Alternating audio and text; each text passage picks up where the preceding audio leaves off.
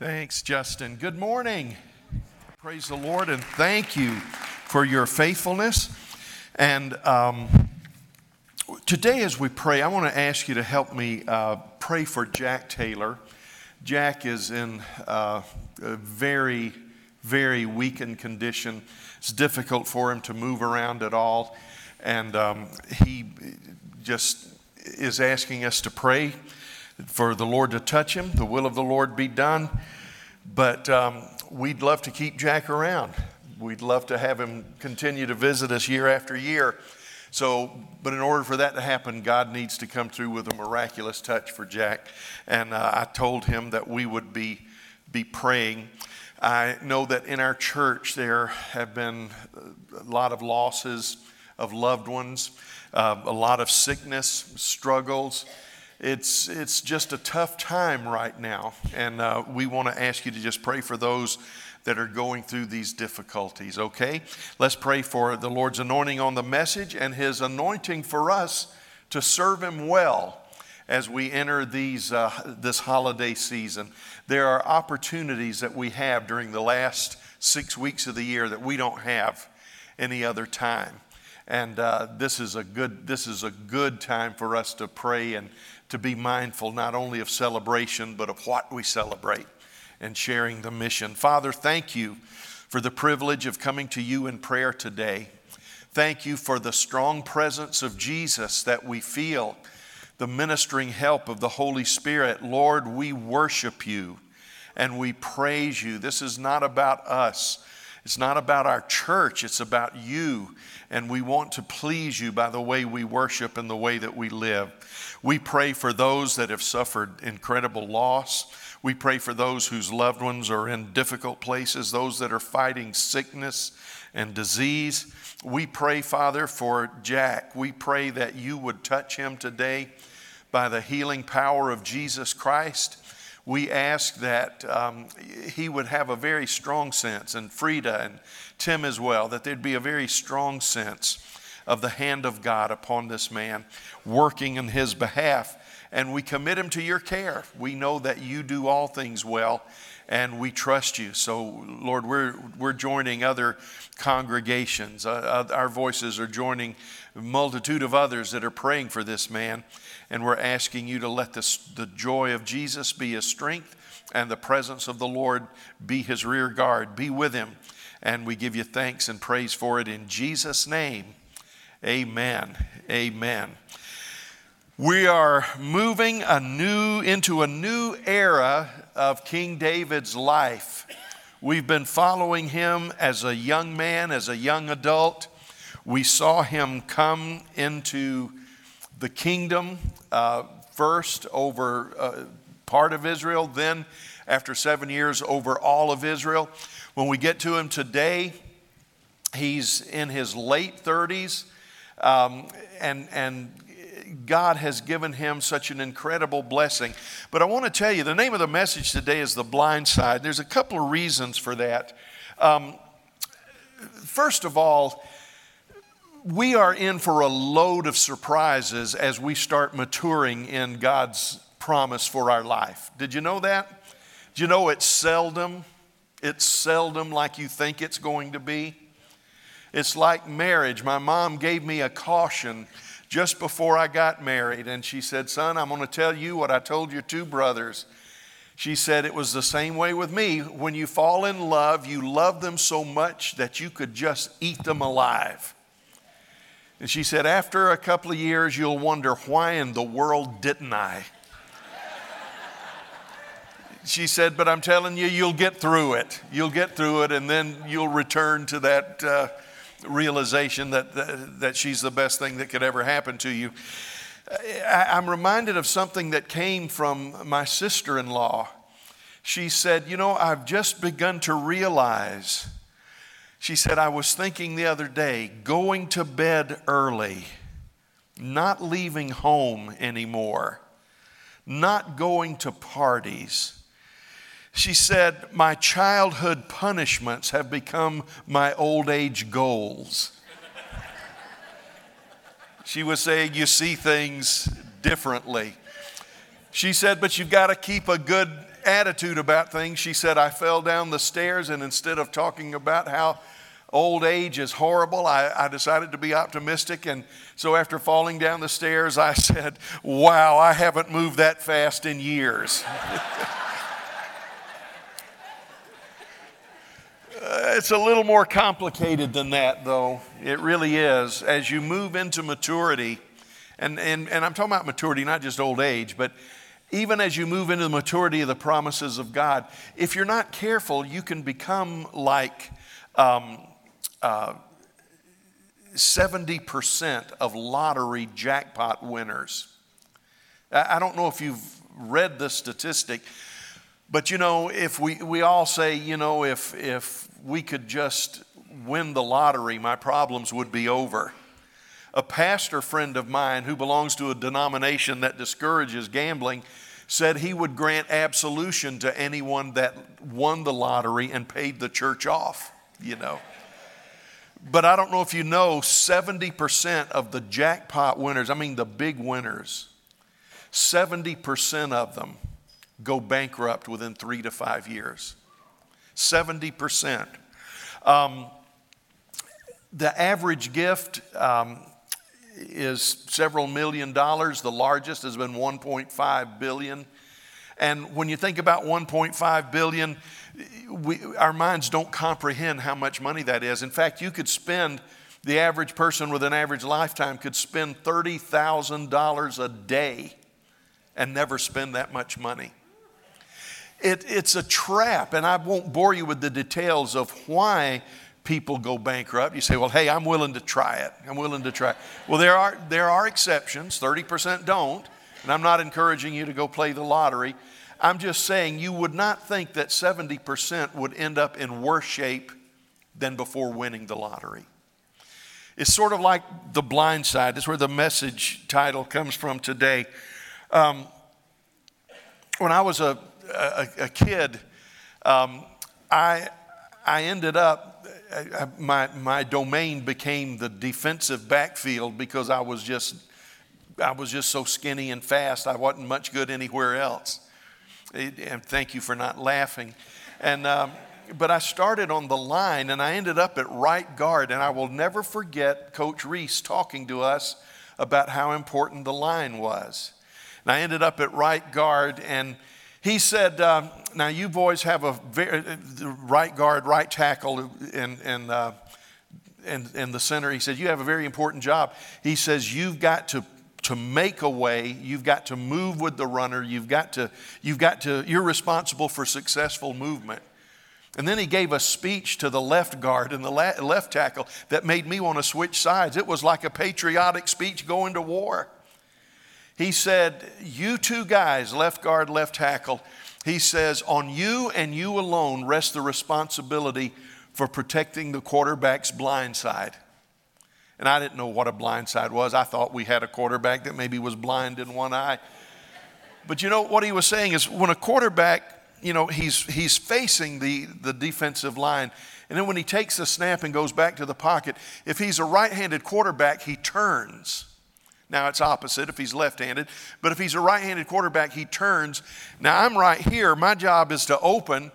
But he says you guys are critical because he does not know what's coming from behind. He says you are responsible not only to keep the man, your opposition, out, but you are responsible for protecting the quarterback from getting what? Blindsided. And in fact, they made a movie a couple of years ago about it called The Blind Side. And if you know anything about football linemen, left guard, left tackle are vitally important if it's a right-handed quarterback because that right-handed quarterback has no idea what's going on behind him, and somebody has to protect him. Well, what happens is that we don't understand sometimes that we have blind sides in our walk with the Lord. I know that the Lord is our forward guard and He's our rear guard. He's all around us. I know angels are with us. I know that. I'm not talking about a lack of the Lord's protection. I'm talking about a lack of our discernment. And 2 Samuel 7 is the passage we want to read today. Now, the story in Scripture We're talking about 2 Samuel 7, 8, 9, 10, and 11. This story today covers 5 chapters, and then also Psalm 51, which to me is even though it's in the Old Testament, it shows us how well the Old Testament saints really understood the concept of grace and mercy. And they knew that it was coming in its fullness in Messiah. But that prayer David prayed in Psalm 51 is just as modern and contemporary in its theology as anything we would pray today. But it says in the first 2 verses that I want to read, we're only going to read 3 verses out of this half dozen or so chapters. It says, after the king was settled in his palace, and the Lord had given him rest from all his enemies around him. Now, you got to understand, no more enemies to pursue that we're pursuing. No more uncertainties that need to be settled. No pending rebellion, no civil war. He is settled in his palace, and the Lord gave him rest. He said to Nathan the prophet, here I am, living in a house of cedar while the ark of God remains in a tent. And then we know the story how David said, I want to build the Lord a house for himself. A few chapters later, that attitude of I'm set, I'm home free, I have arrived is still dominant in David's thinking. In the spring, at the time when kings go off to war, David sent Joab out with the king's men and the whole Israelite army. They destroyed the Ammonites and besieged Rabbah, but David remained in Jerusalem. This is the time when kings go off to war. But David, for some reason, it wasn't a matter of age. It wasn't a matter of I'm too old to lead these armies. I'll leave it to Joab. First of all, Joab was older than David was, as far as we can tell. And David was really at the prime of his life. Late 30s, 40 years old. For those of you that think that's old, let me tell you, that's the peak. That's the pinnacle in so many ways. It's when you ought to be going off to war instead of sending others to do the fighting. Now, the principal characters of the story are David, Nathan, Joab, Mephibosheth, Uriah, and Bathsheba. Now here's the central truth. It is not enough to simply win victories. We must subsequently manage those victories. I'm here to tell you, David as a teenager did not understand all that was entailed in defeating Goliath. All he saw was, I need to bring this big boy down. But he did not know that that was just step one. There were spoils of war to be managed. There was a life to be managed. There were consequences to be managed. And the bigger your victories, the more compounding the consequences. And David knew nothing about managing the victories.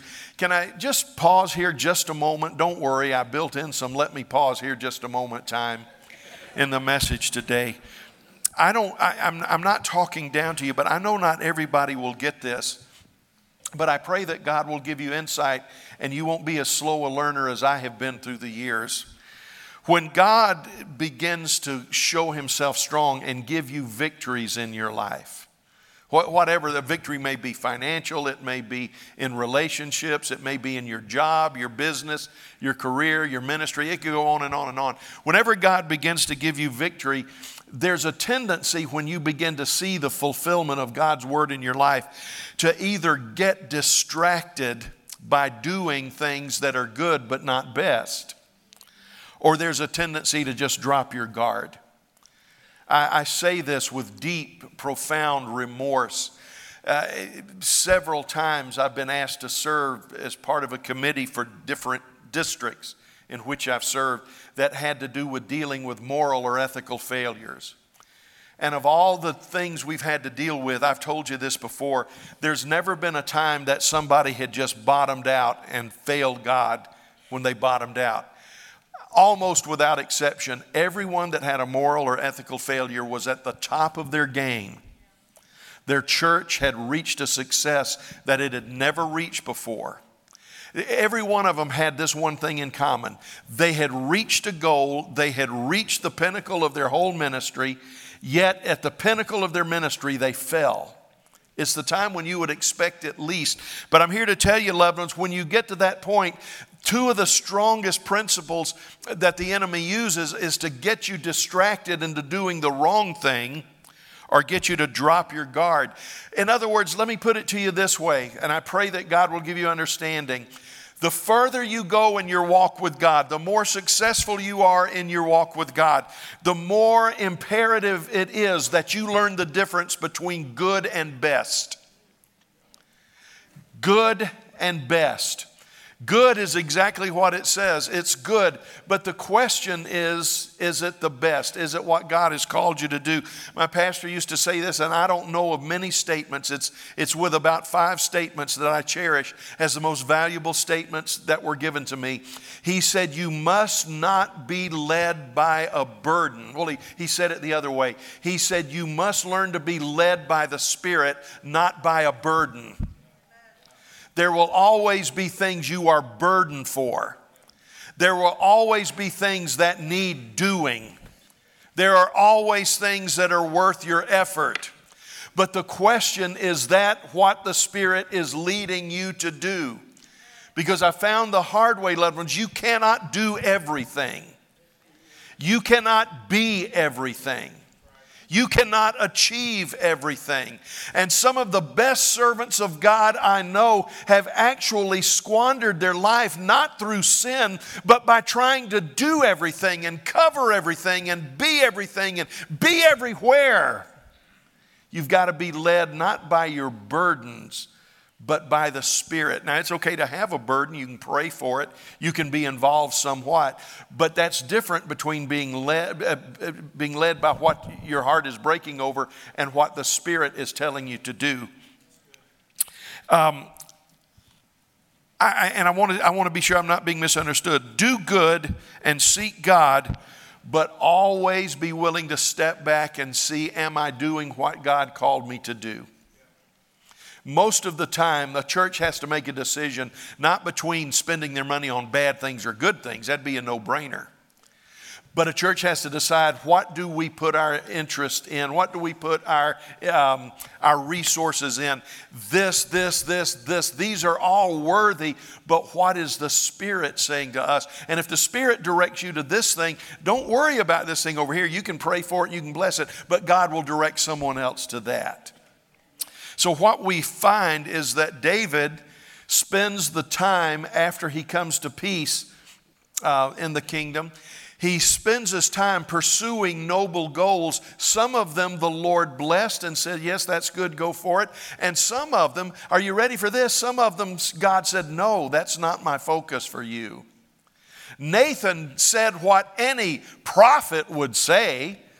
When David said, here I am sitting in my palace and the Lord's living in a tent, we've got to build a house for him. And Nathan, the prophet, speaking for God in his mind, says, yes, God is with you and he'll bless anything that you do. But David would get a second message from Nathan. Nathan would be going about his business and the Lord would speak to him and said, this is not David's calling. This is not what I've purposed David to do. And God even says, God said, David, it's good this was in your heart. But when have I ever asked for this? When have I ever lamented the fact that I live in a tent? He said, David, you are operating from a burden, not from the Spirit, using my language. And he said, I'll let you be a part of it. I'll even bless you for having a desire to do it. And as you read the story, you'll find out that David gave a fortune to the building of the temple. David gave most of his resources to the building of the temple, but God said, it's for your son to build, not for you, because of the path you've walked. You have blood on your hands. Now, it's not the kind of blood that Abigail warned David about. It was not unjust blood. But God was saying, you have been a man who achieved what he achieved by war, and there's a time for war. But now the house being built will be a benefit of peace, and it will be your son that builds it. We've seen David in his youth. Let's go to the think it over part. He's growing in God and his promises. The last 3 weeks we've seen David begin to walk in the fulfillment of God's plan. Today we're looking at him at the peak of his kingdom power, just entering middle age. And while looking outward over his domain, he finds himself blindsided by an inward temptation he was not ready to face. Now, loved ones, let me give you one more warning. I know that we are made of different personalities and different perspectives, but David was a man who was always in perpetual motion. Now, don't get me wrong, we need to get up and get busy. We need to stay busy for the Lord. And those that are slow to move have real issues that they need to deal with. But I don't know that those who are slow to move have any more issues than those who have trouble standing still. Victorious high ground is tough to manage. And if you are like David, a man or a woman that is in perpetual motion, one of the most difficult things you will find is the times when God tells you to stand still and take a look and reevaluate what's going on. Now, what happens when God begins to fulfill his plan is that good things can rule the day. You guys with me? Okay, we're on point 2, pivotal moments. Good things rule the day. Chapter 7 tells us that it was a time when rest had come and David was able to turn his mind to peaceful achievements. Thank God for every day when rest comes. Chapter 8, thank God for every day when you can celebrate your victories, when you can extend your borders, when the team that works with you is honored. That's what happened in chapter 8. Now here's a man, after all these years of labor, he's resting. He wants to honor God. His victories are celebrated. His border is being extended. His team is being honored with him. In chapter 9, David does some wonderful things. He shows generosity and graciousness. And in chapter 10, it's a summary chapter. Things just kept getting better and better and better. I'm telling you, we're condensing it and we're spending less time on this than we did on David's trials and tribulations. But David is living the high life. And I'm not talking about Miller high life. I'm talking about the royal high life. Good is ruling the day. But listen to me. If you don't maintain your balance, if you don't maintain your perspective, that's why you need good people on your backside guarding your blind side. That's why you need somebody that'll tell you the truth. A friend of mine said he was going home one day after one of his biggest critics in the church had said that was a true message of God from a true man of God. And he thought, boy, this is a great victory. And on the way home, he said to his wife and kids were in the car, he said, I just wonder how many true men of God there really are. And his wife didn't look up from what she was doing. She said, probably one less than you figure.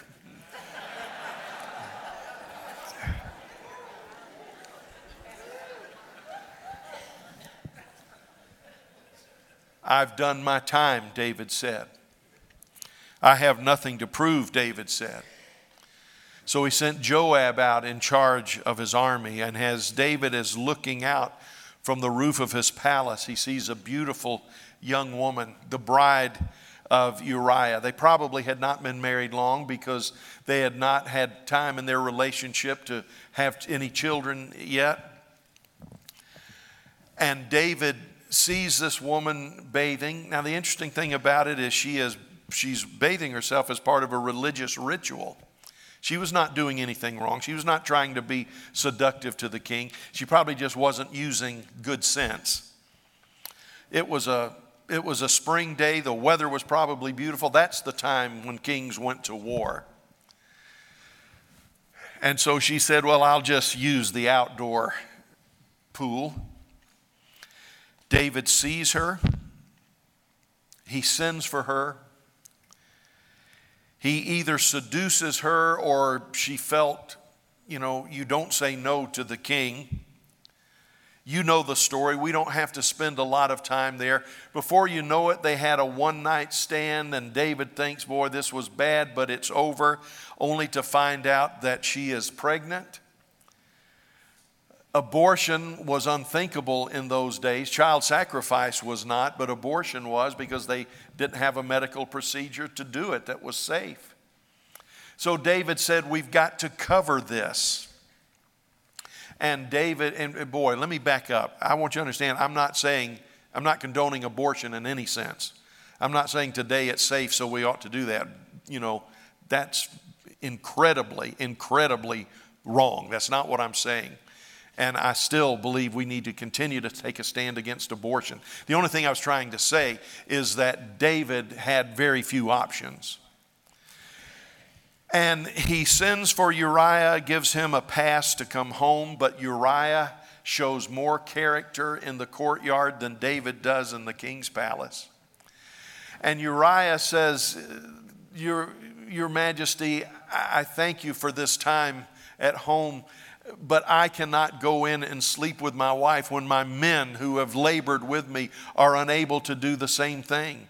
Now, whether you agree with them or not, or whether it was smart or not, or that's not the point. The point is, he said, I can't do what my men are not allowed to do. I will not go into my wife. Well, that ruins everything, because so far it's been close enough that if he goes into his wife, it could be construed to be his child.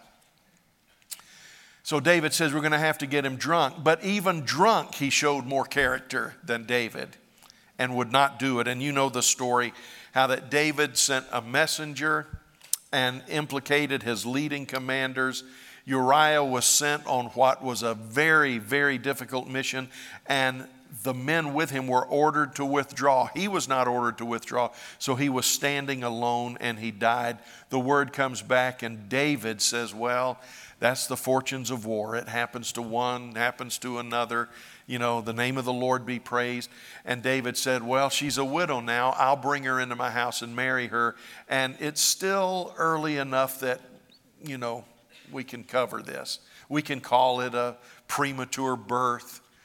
And, you know, it's like a guy on a television show I was watching the other day found out he was born out of wedlock, and his parents say, we were going to say that you were a premature baby, but you weighed 11 and a half pounds.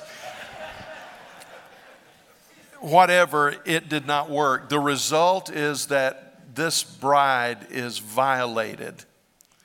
Her family is offended. In fact, one of the reasons the rebellion of Absalom was as widespread as it was is that the family of Bathsheba was involved in the rebellion. They knew what had happened. And David's cover-up facilitated the rebellion against him. We'll talk about that on another Sunday. The throne was corrupted. And in a moment that's a masterpiece, I preached about it so much I've chosen not to make it a big part of this series.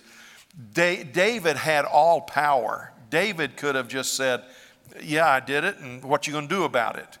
There was no system of checks and balances except the king's reverence to God. And David had committed this sin. Scholars tell us that probably for nearly a year, he covered up his sin and tried to live on both sides of the fence. Nathan knows that all David has to do is this, and Nathan dies. So Nathan comes in masterfully, and he tells the story about a man that had hundreds and hundreds of sheep, and he had a guest coming in, but he was too cheap to kill one of his own sheep for a festival. So he takes the sheep belonging to his neighbor who had only one sheep. And David gets furious. You know what I found? Usually when people in church are furious about something, it's almost always because they found a cause that will cover their sin. Pastors do it too. The wrath of man doesn't work the righteousness of God. So I would tell you, be careful of anyone who operates out of anger and accusation and gossip. Because I'll tell you, 9 times out of 10, there's something nefarious in their heart that they are allowing someone else's sin to cover. David got mad and said, the man that did this, he will die. That wasn't a capital offense, but David made it a capital offense. He said, you show me who did this and I will kill him. And Nathan, in his greatest moment, you are the man. You have done this. And that started repentance. And I encourage you, I preached from Psalm 51, by my count, about 8 times through the years. You don't need for me to preach through Psalm 51 again today.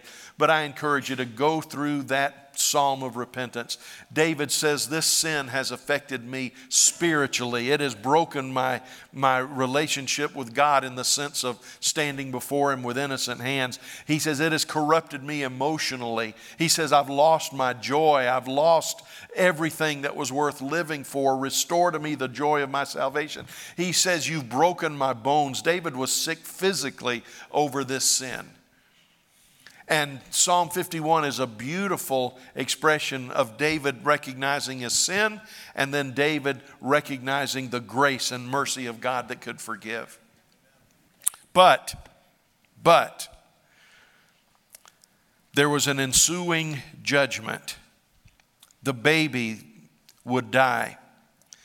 Family weakness, Nathan said, will prevail. I listened to somebody preach a sermon about, Saul was not a father, but David was a great father, and God's trying to raise up fathers, and he preached it from the life of David. He's got the right message, but the wrong characters. David was not a good father. David was not a good husband. David had amazing gifts: prophet, warrior, musician. It's not in our culture. He would have had Clint Eastwood make a movie about him, and he would have won the Country Music Awards. He's a phenomenal guy, but he did not do well with his children, so far as we can tell. And he did not honor his wives, as far as we could tell. So Nathan said, the God who has covered you and protected you is now going to expose your weakness. Your blind side that you've ignored is going to be shown. And not only have you failed God because you could not control your passion, but you have not honored God by raising your children. And you say, well, is that a big deal? Yeah, that's why Eli was removed from the priesthood. One of the reasons is because he would not discipline his sons. He would not correct his sons. We're going to look and see the horrible sins that took place, and David did not deal with the sins of his children. That's why in our culture today, the idea of an absentee father is huge. And when we deal with abortion and things like that, we tend to think of the sin of the mothers, but the men need to step up. Women would not feel as destitute. Women would not feel as desperate if the men would step up and be the men they were supposed to be in these kind of relationships. And I think I heard mostly women say amen.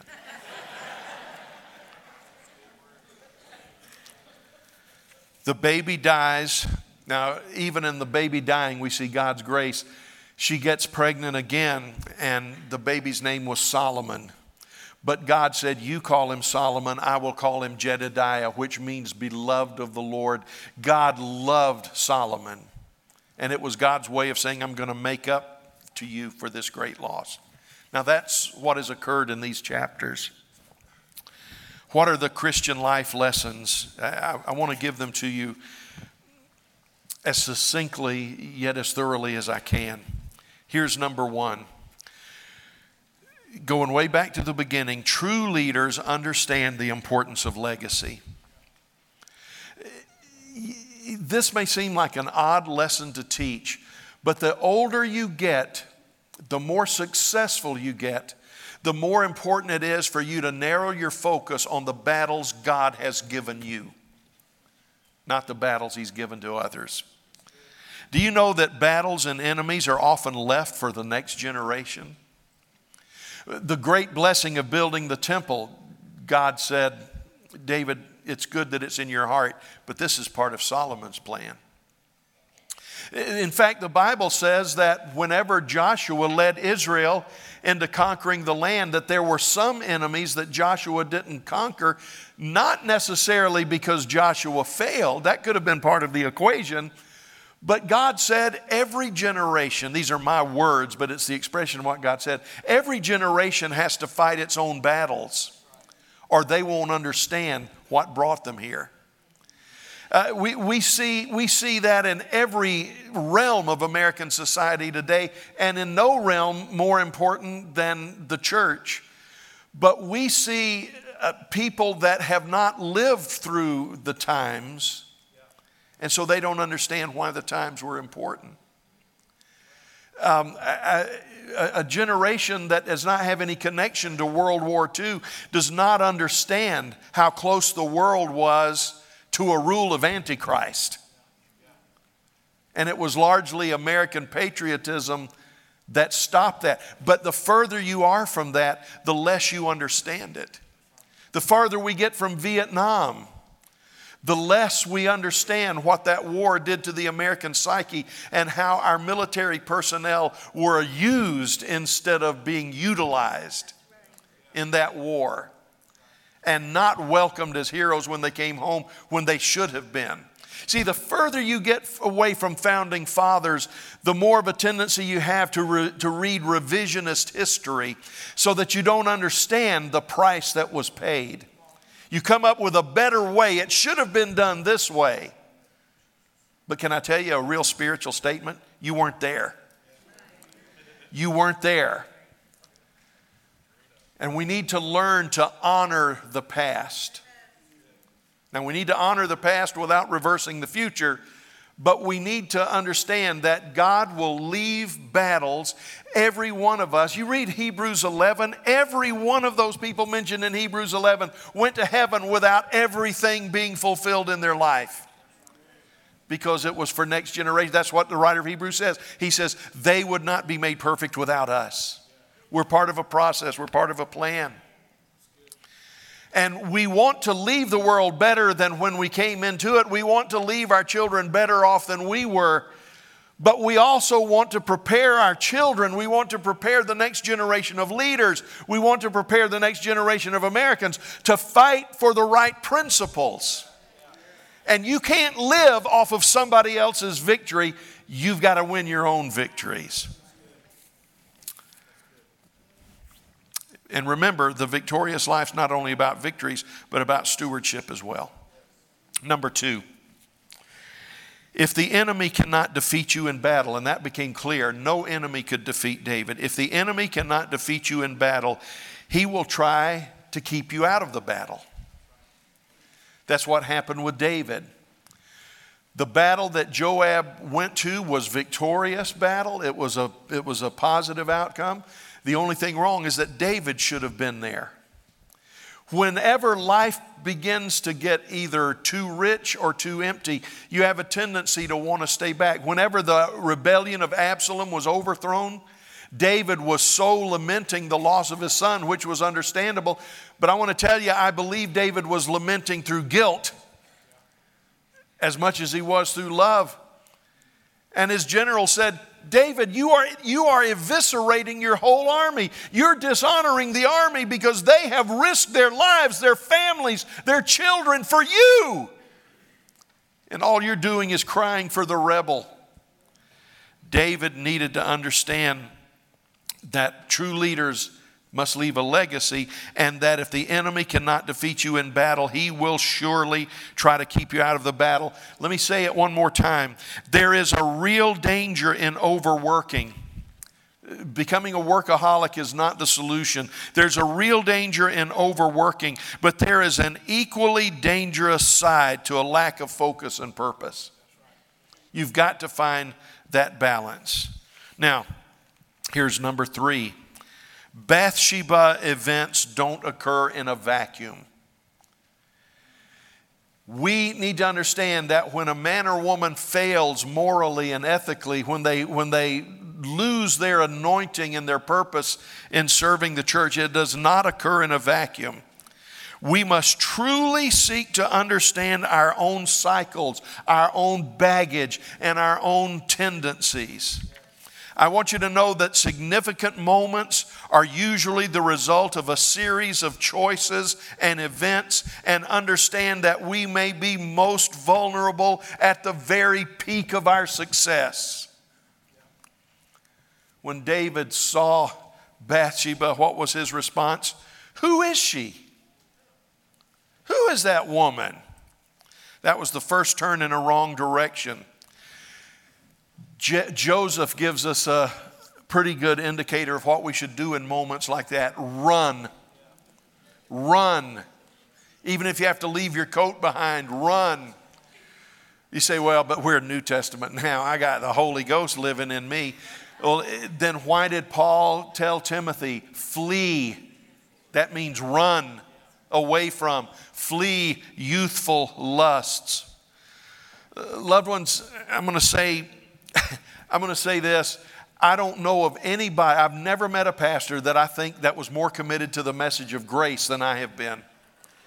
I lost a significant chunk of this church in the early days because I preached a work of grace.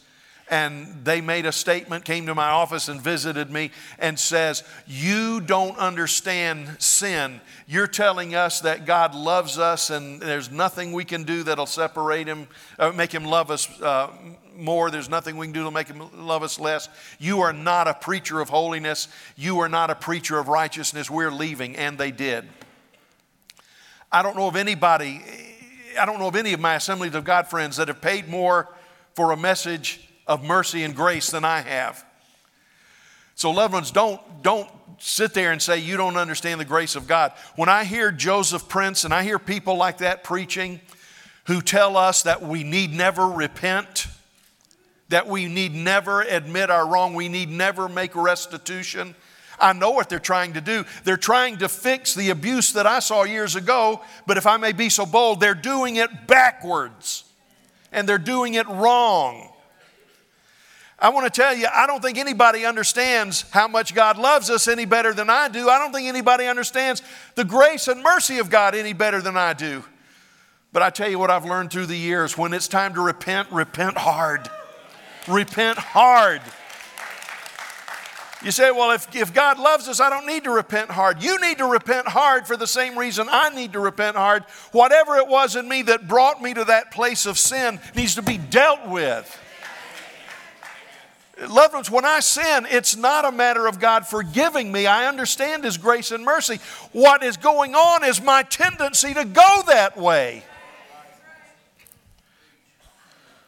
Loved ones, I understand grace, but I also understand whenever something keeps circling, cycling in and out of our life, there's something wrong with us, and it's not the grace of God.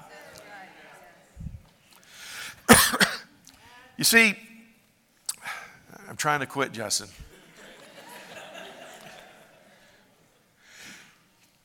Listen to David when he calls her to himself for sexual intercourse. Have you fulfilled your obligation of cleansing as described in the law of God? David, what are you thinking? You should have had some of your mighty men in the room next door that would come in and say, King, forgive me, I'm doing this in the name of the Lord. Come to your senses. You see, I'll tell you something else I've found. The more religious we are, the more we try to find an excuse, sometimes a religious excuse, that justifies the sin we're about to commit. Have you completed your ceremonial cleansing? Well, sure, that's what she was doing. The problem is that she was being cleansed for her husband, not for David.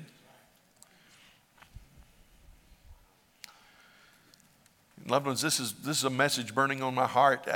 I know, and if you have adopted a mindset that says, well, I do wrong, but pastor says God loves me and nothing I can do to make him love me less, you have totally raped my message.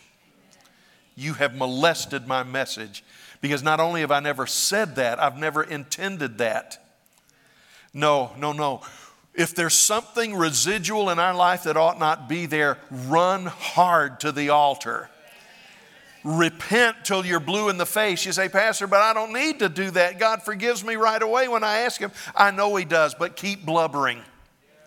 Keep repenting hard, because there is something in us. If it's a cycle, if it's something we keep repeating, loved ones, I've learned from my own life, there's something in me that needs to be beaten out. That's not to minimize His blood or His cleansing. That's not to minimize His keeping grace. It's not Him that's the problem, it's me. And that's why I say repent hard. Don't let that thing go. You say, all right, I've dealt with it. Well, just every now and then, just remember it again. I'm not talking about doubting the efficacy of Christ's sacrifice or His atonement. I'm not talking about insulting grace by saying it's not enough. I'm saying, understand this, grace is enough, mercy is enough, righteousness is enough. We stand righteous before Him, but do not trust your flesh, not for a minute. Here's number 4. Sin is seldom one-dimensional. Seldom is sin one-dimensional. In David's case, see, I used to think as a young kid growing up, I used to think, boy, if it wasn't for this, I'd be serving God pretty good. Or if it wasn't for this, I'd be serving God pretty good. But you know what I found out? I found out that everything that's broken in my life comes out of a soil of brokenness. In David's case, adultery was linked to the betrayal of a friend, government corruption, and obstruction of justice. It wasn't just David having an urge one night or an itch that needed to be scratched. No, David showed the brokenness of his life and the willingness that he would embrace to satisfy the lust of the flesh.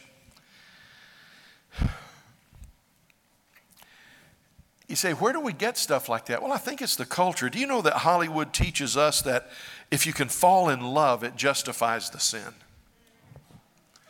I mean, that's the plot in every Hollywood scenario. Adultery might have occurred, but we're in love. Unfaithfulness might have occurred, but we're in love. I really feel bad about it, but we're in love. And we have become a society that will defend our wrong because of either we're in love, or I think this is the better way, or for a higher good. I'm going to say it one more time, and it will not come out of my mouth again until next time. But when the scripture says, without a vision, the people perish, but righteousness brings people to their senses. Again, that's a good translation, but a literal translation is this, when it says without a vision.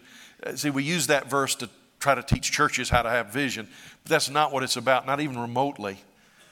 What it says is this: when there is no supernatural word, vision from God, when there's no supernatural word embraced by a people, they become unrestrained. See, in America, we're trying to be fair and tolerant. We're trying to be inoffensive to everyone. And the result is we say there is no thus saith the Lord. Therefore, what happens? People are without restraint. They live any way they want to in the name of freedom. He says, but when people understand that there's an absolute authority, then society comes in order. You say, Pastor, are you trying to say that Christianity, if everybody was a Christian, things would be better? Yeah. Yeah. Hey, I've thought for 40 years if everybody in the church was a Christian, things would be better. Except this church. I mean, everybody here is a Christian.